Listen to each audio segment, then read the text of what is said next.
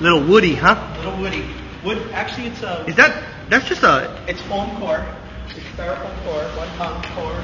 Foam. This is a more of a kind of an eggy, classic kind of look. Yeah, kind of a classic look. Has concave, kind of a lot of concave going on. A lot of is what it looks like, huh? Going on. There's a pretty pronounced roll V back here. This board is probably the first stand-up surfing board that Ted Spencer made.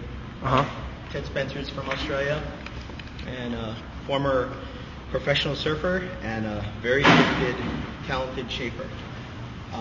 What do you use this board for then? What's the main use? This board is just like when I feel like really getting into a good feel, a nice rhythm, and a different feel because the... Like more cruising or something or what? Actually, you'd be surprised. This board is not a cruiser. It may look like a cruiser, but the way Ted made this board, it's a very free-flowing board that just glides. You can do pretty much anything. It has a really nice pivot turn. It nose rides really well.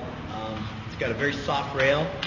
But the funny thing is, and I can't figure it out. Yeah, its rail is real soft. It's very soft, but for some strange reason, and only Ted knows this, is for some weird reason, it has bite. It feels like you're riding on an edge. And I can't understand, and he can tell you. Maybe it's just concave. It's something. It's some transition back here, and he's a master craftsman. You know what this concave looks like? It looks like the concave on a Jimmy Lewis kiteboard. You know what I mean? Like how the water skis have it. So you have this area, it goes flat and then concaves in and then flattens out with the softer rail. So it sucks water to hold you in. Yeah. So it looks like.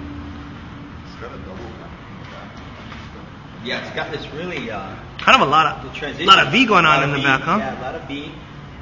So the turn on it is really interesting. It's more smooth kind of real wide very turns. Smooth, but actually it does this really nice pivot turn that just I can't explain.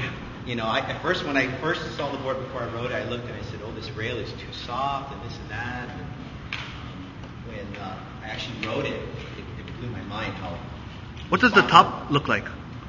Top is real basic. Actually, all we did was basically you kind of recessed the deck a little bit, but it really looks like wood, man, when you look at it. I mean, it's just the thing really Charlie Price and out in looks Eva like wood.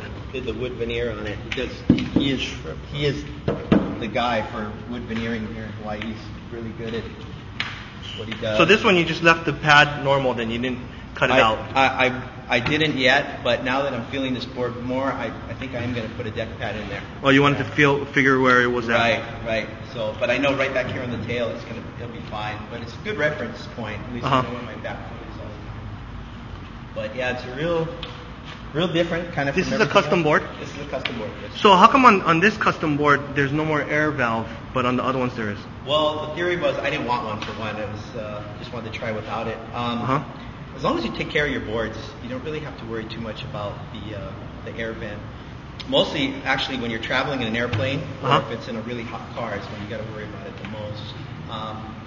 But as far as the air vent, with the wood veneer, it's a sandwich type of construction, so you don't have to really worry too much about the air expanding, contracting as much. It's more solid and more as a unit when it's vacuum like that. Yeah. Cool.